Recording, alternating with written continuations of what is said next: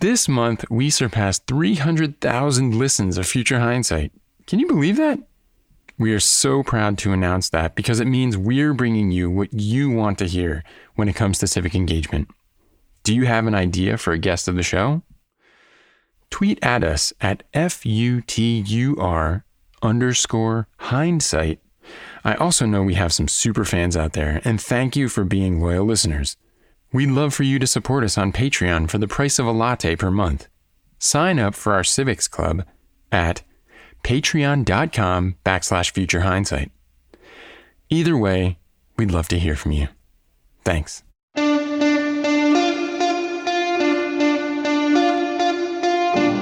Welcome to Future Hindsight. I'm your host, Mila Atmos. Each week, I speak with citizen changemakers who spark civic engagement in our society. Our guest today is Nick Tilson. He's president and CEO of NDN Collective and is a citizen of the Oglala Lakota Nation. NDN Collective is an organization led by Indigenous people to build Indigenous power through organizing, activism, philanthropy, grant-making, capacity building, and narrative change. Their goal is to create sustainable solutions on Indigenous terms, such as building community wealth and shifting power structures, as well as to provide tools and strategies for Indigenous self-determination. Last week, we heard about the necessity to build civic power, and in this episode, we'll hear about how NDN Collective and Indigenous communities go about claiming decision-making power. A big part of our work and a big part of our focus here at the NDN Collective, of course, is to build a collective power of Indigenous people by investing into the self-determination of Indigenous people. It really boils down to people that are directly impacted by the decisions in society are in the driver's seat of those decisions. We'll be discussing decolonization, the power of revitalizing Indigenous cultures, languages, and traditions, as well as the UN Declaration on the Rights of the Indigenous People and why recognizing it here would upend U.S. policy towards Indigenous peoples and the exploitation of natural resources on their rightful lands. Let's listen in. Thank you for joining us. Absolutely. Thank you for having me on. What is the work that NDN Collective does? A big part of our work is to build a collective power of Indigenous people by investing into the self-determination of Indigenous people. And we do that through, three primary areas of impact. Defend, develop, and decolonize. We're talking about defending air, land, water, rights, and community. We're talking about developing regenerative and inclusive economies, the building of community wealth. And then when we talk about decolonizing, the revitalization of Indigenous languages, ceremonies, lifeways, self-governance structures, and decision-making structures. Throughout time, Indigenous power has been under attack by colonization, under attack by a system of white supremacy and systematic racism. So much of our work is about changing and battling those systems and recreating new systems that work for us as Indigenous people. We believe in this vision that when the self-determination of Indigenous people are invested to, when that is restored, it actually contributes to a world that is more just and equitable for all people in Mother Earth. So concretely, in practical terms, what does self-determination look like? It really boils down to people that are directly impacted by the decisions in society are in the driver's seat of those decisions. Sometimes examples is helpful. Let's say there's an energy development project. Let's say it's the fossil fuel industry, and they're going to cross into Indigenous lands as they do that project. The system has been in place to basically take away the self-determination of Indigenous people for a project like that to go through. Because inherently, the folks know that the people will resist the project because the values aren't aligned. So in U.S. law, in order for any projects to have an impact on Indigenous people, they're supposed to consult the Indigenous people. But if you compare that to the UN Declaration on the Rights of Indigenous Peoples, what's actually required is free and prior informed consent of Indigenous people, that they should have every right to be in the driver's seat of the decision-making process about the things that impacts their families, their lives, their water, their air. We have gotten so far away from that because we have built extractive-based economies rather than regenerative-based economies around the world. And so that's where a huge part of this work around the restoring and investing into the self-determination of Indigenous people is all about. Yes, that makes perfect sense. So that you call the shots and you make the decisions on whether you will allow this kind of extractive industry on your lands. How can you compel the U.S. government and or the extractive industry to communicate directly with you and negotiate directly with you? To us, it's really simple. I mean, the pathwork is already laid out in the UN Declaration on the Rights of Indigenous Peoples. What the United States government needs to actually do is institute an entire new policy era that is not an era of consultation, but it's an era of free, prior, and informed consent as it relates to Indigenous people. The power dynamic completely would be changed, because if the extractive industries and the United States government did not get actual consent from the people, those projects wouldn't happen. And therefore, all of a sudden, the decision-making power is shifted and restructured. If folks want to get free and prior informed consent from Indigenous people, then we're going to require it to be aligned with our values. We're going to take into consideration its impact on the environment and on the livelihood of our communities and our people. In order for that to happen, these structures have to be challenged and they have to be torn down. And that's why Andean Collective is a multimodal organization. We're not just pushing for policy change. We know that we actually have to go after these corporations and we have to go after these federal agencies who have a history of colonizing our people and repeating a cycle of oppression against our people. So this is the perfect segue to ask about decolonization. That is one of your tenets. Can you explain what that means exactly? I think a lot of non-native people, non-indigenous people may not really grasp this concept. Yeah, it's not a surprise that people don't grasp it because most people don't grasp the concept of colonization. So how could they grasp the concept of decolonization, or even we like to say indigenizing?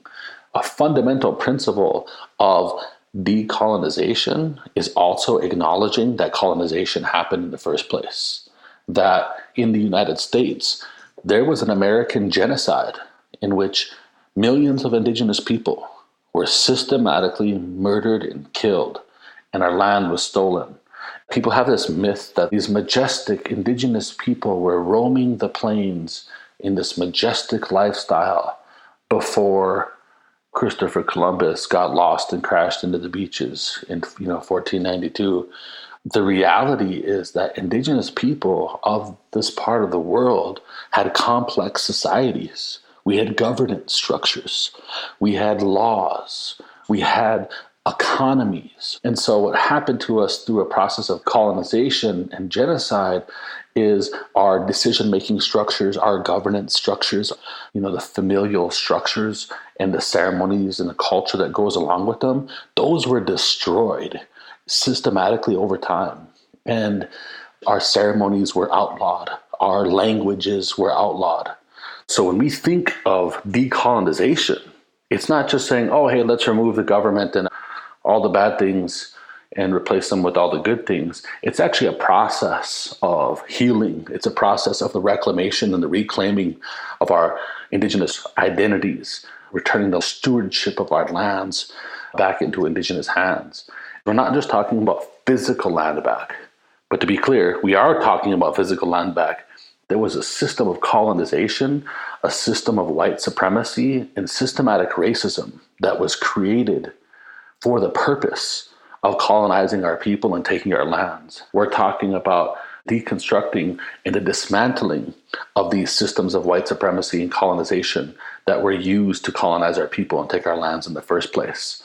We're talking about many of the foundational principles that the so-called democracy in the United States likes to talk about that it is built upon.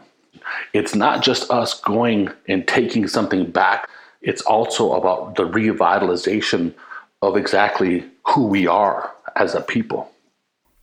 Yes, that makes perfect sense. So it is not only about the land, but it's also about your culture. In what way is reclaiming your culture, revitalizing your traditions, a way to build power? That's a good question. Language is the interpretation of our culture. The direction of those societal structures, they live in our indigenous ways of doing and being.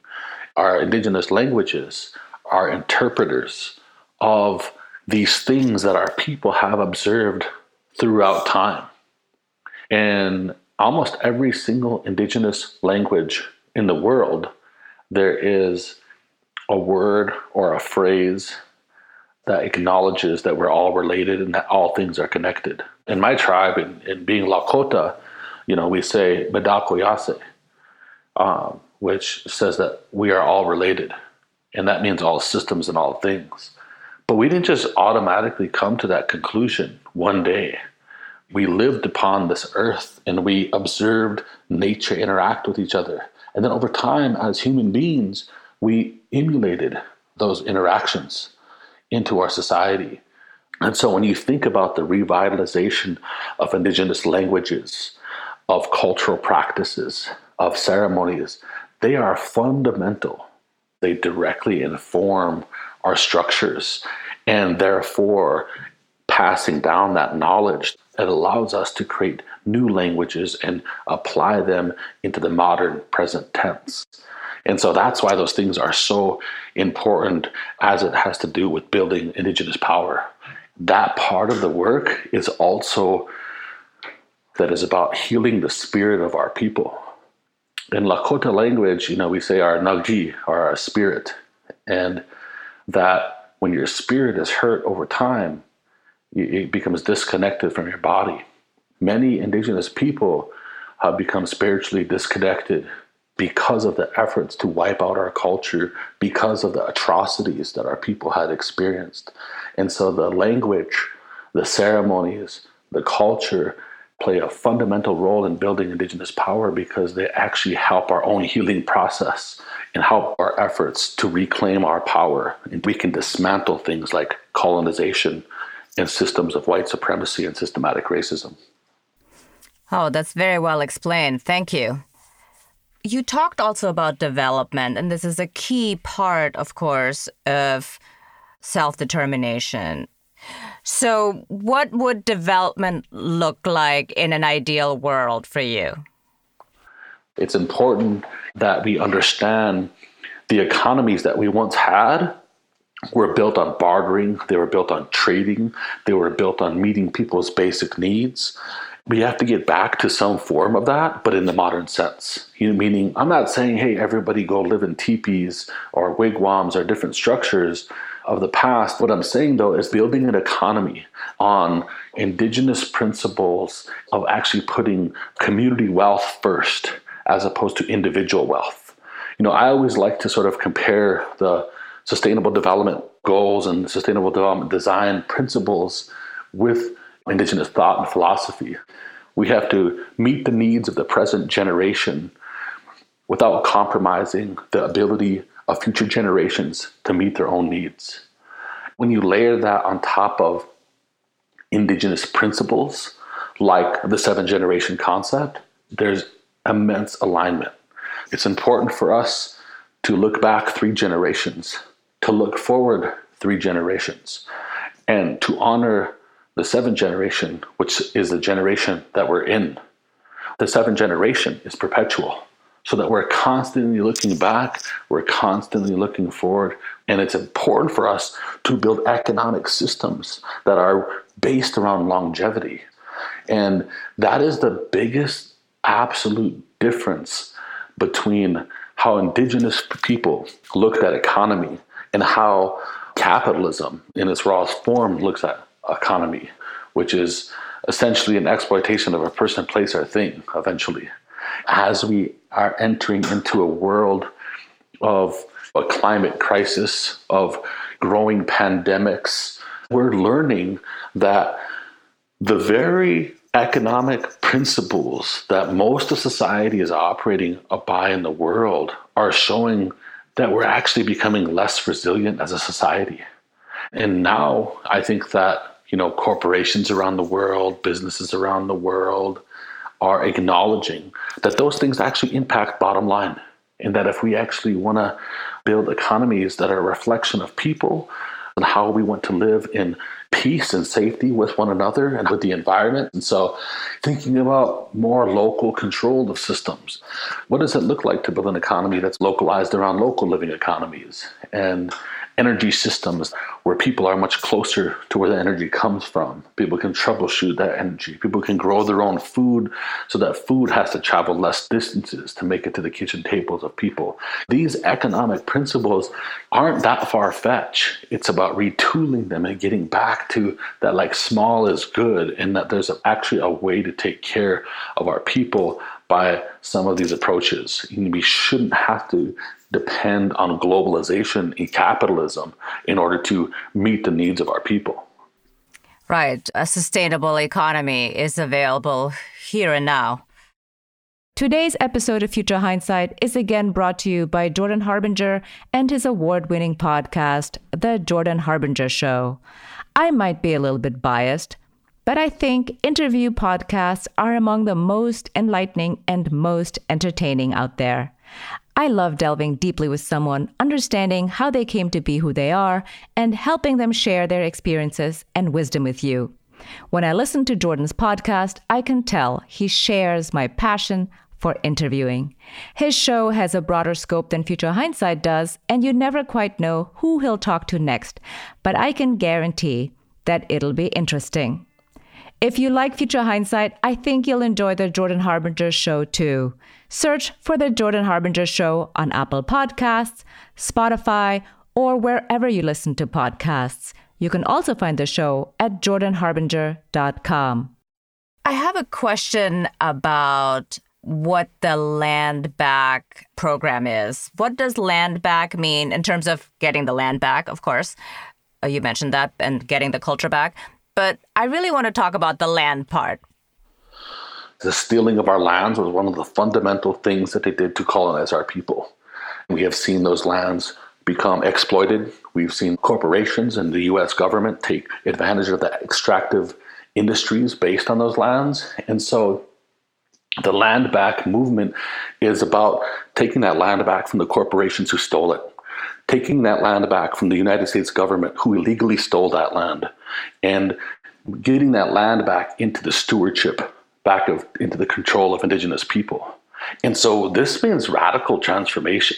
If you look at the protests that we were a part of on July 3rd in the Black Hills, it means the closure of our national parks. It means the transferring of public lands that are currently controlled by the Bureau of Land Management, by the National Park Service, by the Forest Service, who have proven to mismanage the natural resources of those lands. Those are all just mechanisms to not only steal our land, they have actually been created for the purpose of making sure that indigenous people don't reclaim those lands. Even the national park system was created for the auspice of saying, we need to protect the natural environment.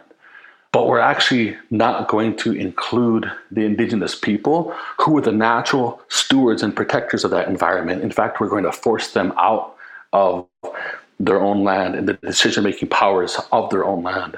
That's why we actually have to think about not only the transfer of land and the stewardship to be moved back into the hands of indigenous people, we actually have to tear down these white supremacist systems and constructs that were created for the stealing of our land in the first place. And so it has to happen symbiotically at the same time. There'll never be the liberation of our people until the connection of the stolen indigenous lands are back into the hands of indigenous people. The important part of that is that we also believe in a world of justice and equity for all people on the planet. So for all of the people, living throughout the United States who are like, oh my God, these indigenous people are going to come knock on our door and drag us out of our houses. The reality is that's not our values. We'll start with the public lands. We'll start with the lands that have been stolen through us by the US government and by corporations. When we talk about this movement to get our land back, we actually do want to build a world that is just for all people and Mother Earth. And in the current system, that is not happening. You're having huge amounts of health disparities, huge amounts of economic inequalities. So, the people who are sitting on private property all throughout America, they're like, oh my God, they're coming for our lands. Well, you also have to recognize that you being afforded to being on that land in the very first place, that an injustice had to be taken place. And that if we're actually thinking radically about what racial justice and racial equity looks like in this country, there actually can't be a conversation that doesn't include a conversation about the return of indigenous lands back into indigenous hands. Yes, this is clear. And I think we don't really hear that, though, in the media or any place, except, of course, I'm talking to you. But what are two things that an everyday American citizen can do to foster equity and justice for indigenous communities and really for people all over the world, the way that you describe? We live in a society today that has been very disconnected from the roots of its history. There's about 26 states in the United States that don't teach any American Indian history at all. And I think that it is not the responsibility of indigenous people to teach the history of indigenous people to society today. I believe that it's every American's responsibility. There should not be a school in this country that doesn't teach indigenous people's history. We need to actually teach about the totality of American history. We need to talk about that folks like Abraham Lincoln, that are praised for being these great leaders, they also did very terrible things. Abraham Lincoln ordered the largest mass hanging and execution in the history of the United States when he ordered the mass hanging of 38 Dakotas in Mankato, Minnesota after the Dakota Uprising. That's the truth. That's the reality. And so I think that our history is very important because I think that all across America, you've all been lied to. You don't know the history of this country because the colonizer has written indigenous people out of them. The active erasure of indigenous people is alive and well in society today. And so you have to be able to educate yourselves. The more that you become educated on the plight of indigenous people, you can be more connected to the realities that indigenous people are facing today. When you see indigenous people speak up against mascots, you see indigenous people speak up against the exploitation of our lands, then you have a political analysis of why. And I want to repeat, it couldn't be more valuable. Because if you live in America today, it is your responsibility to understand the history of this place. It is not the responsibility of the people that you colonized to be here, to teach you our culture, to teach you our history. And so that's one big fundamental thing.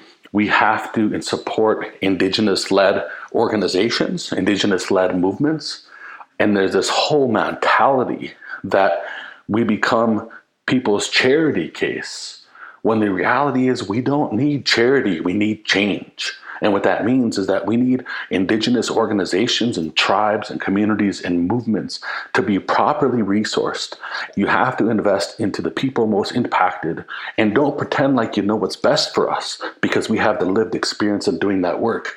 You begin to see more and more indigenous candidates throughout America electing more of these people into Congress, into state legislatures, into the Senate, into the decision-making power of society, because then they bring some of those lived experience at being indigenous. And I think that you end up creating, a culture of reality and a culture of knowing. Yeah, those are all great suggestions.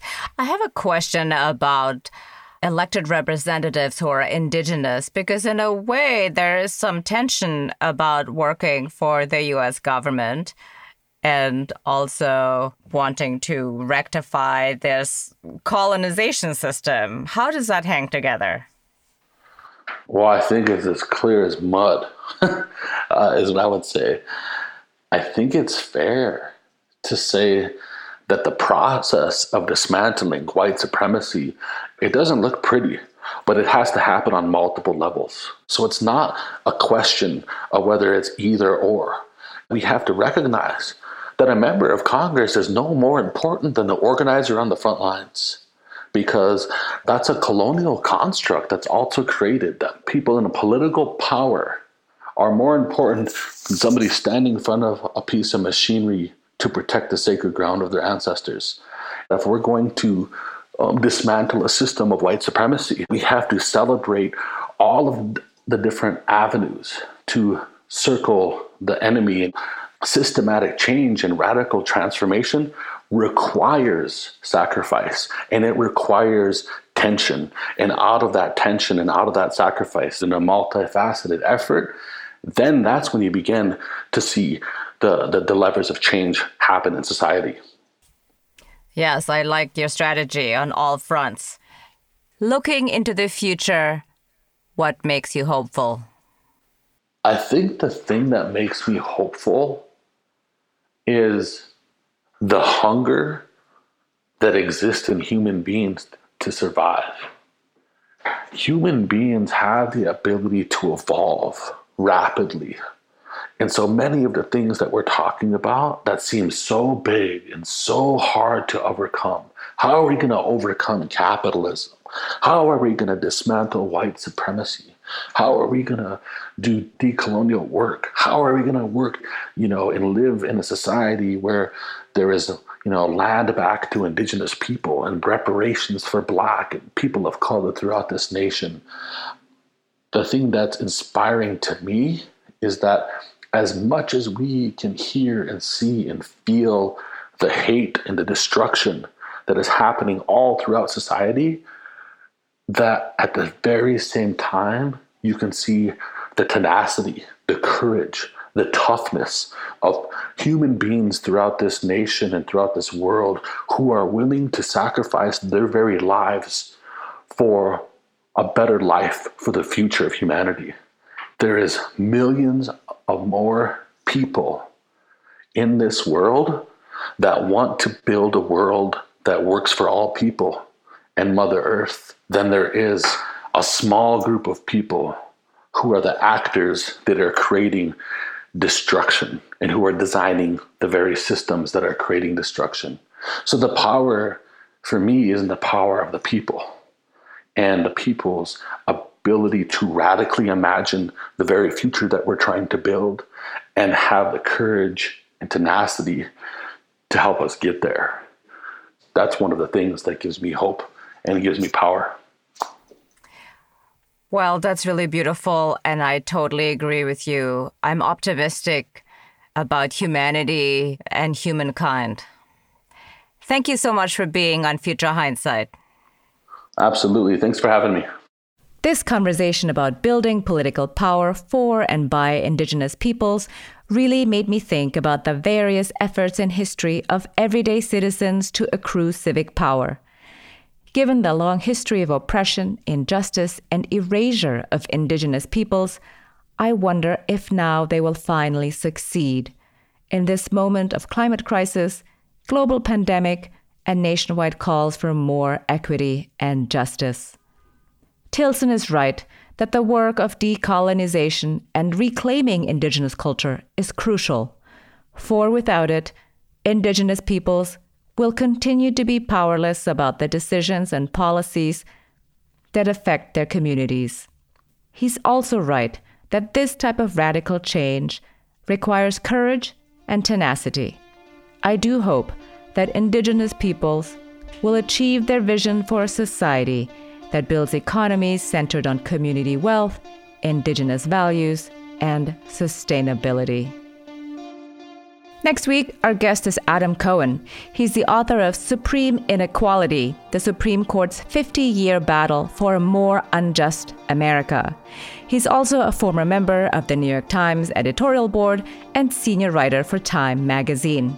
What we've seen in the last 50 years has been a Supreme Court that has been very activist on the conservative side. So if we look at some of the things they've done in the campaign finance cases, including Citizens United, the court has very aggressively struck down laws enacted by Congress and in some cases state legislatures to keep money out of politics or to control its influence. The court has used a very radical view of the First Amendment to strike down those very good laws. So what we're seeing now is a court that is very confident in its own position, in its very conservative views, and it's using its power in many cases to run roughshod over the decisions of the Democratic branches.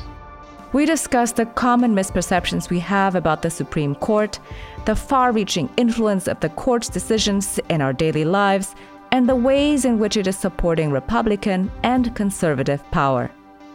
Until next time, stay engaged. I'm Mila Atmos. Thank you for continuing to listen to Future Hindsight. Our executive producer is Mila Atmos, the audio producer is Peter Fedak, and our associate producers are Miriam Zumbul and Brooke Sayan. Be sure to listen to us on Apple Podcasts, futurehindsight.com, or wherever you enjoy podcasts every week.